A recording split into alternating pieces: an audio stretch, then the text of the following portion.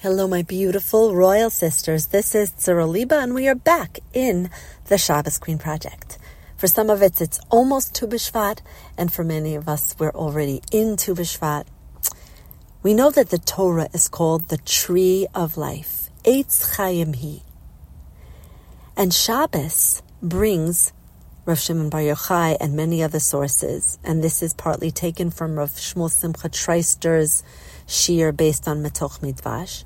Shabbos balances against the whole Torah. One who keeps Shabbos is considered as he kept the whole entire Torah.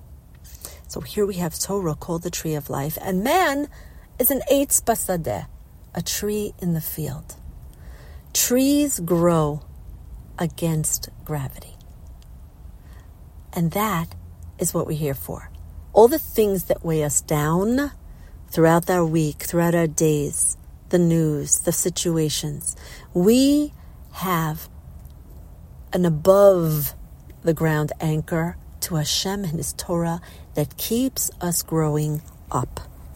That's our job, to grow up in bitachon, in trusting and reaching at all times. Shabbos is called a delight. What type of delight are we talking about? We're talking about delighting in everything, a merging of the higher and lower worlds, the spirit and the body.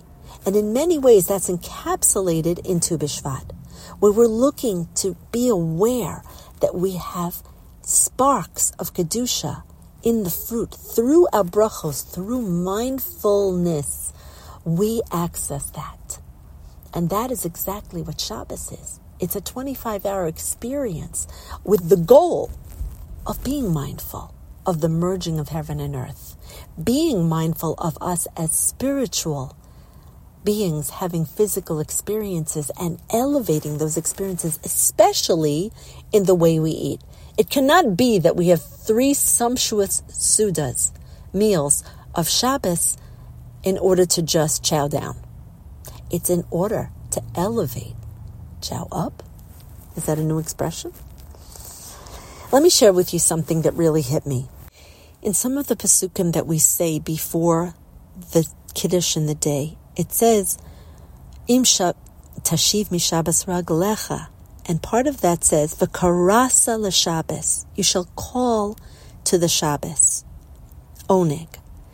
Part of that means that you have to invite Shabbos. She's called holy, and you have to call or invite her into your home. In fact, Rav Pinkus goes at length to say Shabbos is a personality. It's not just a day, a yontif. No other yontif has this quality of personality. And the Zohar goes further. It says that there's a mental attitude of expecting a delightful guest that we have with Shabbos. Shabbos is the ultimate guest. And once the guest arrives, you want to enjoy them. The Arizal went to the field as a physical manifestation of this inner state of mind, greeting Shabbos. So that is the question. How do we greet a guest?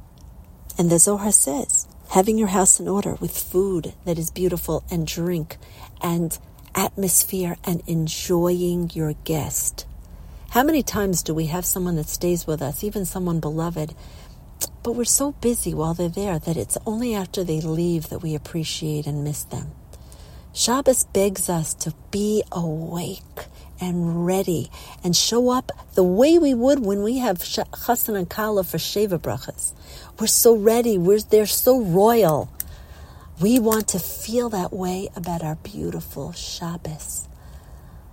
So let's get ready with joy. Hayom Yom, Revi'i B'Shabbos. What are you doing for Shabbos today?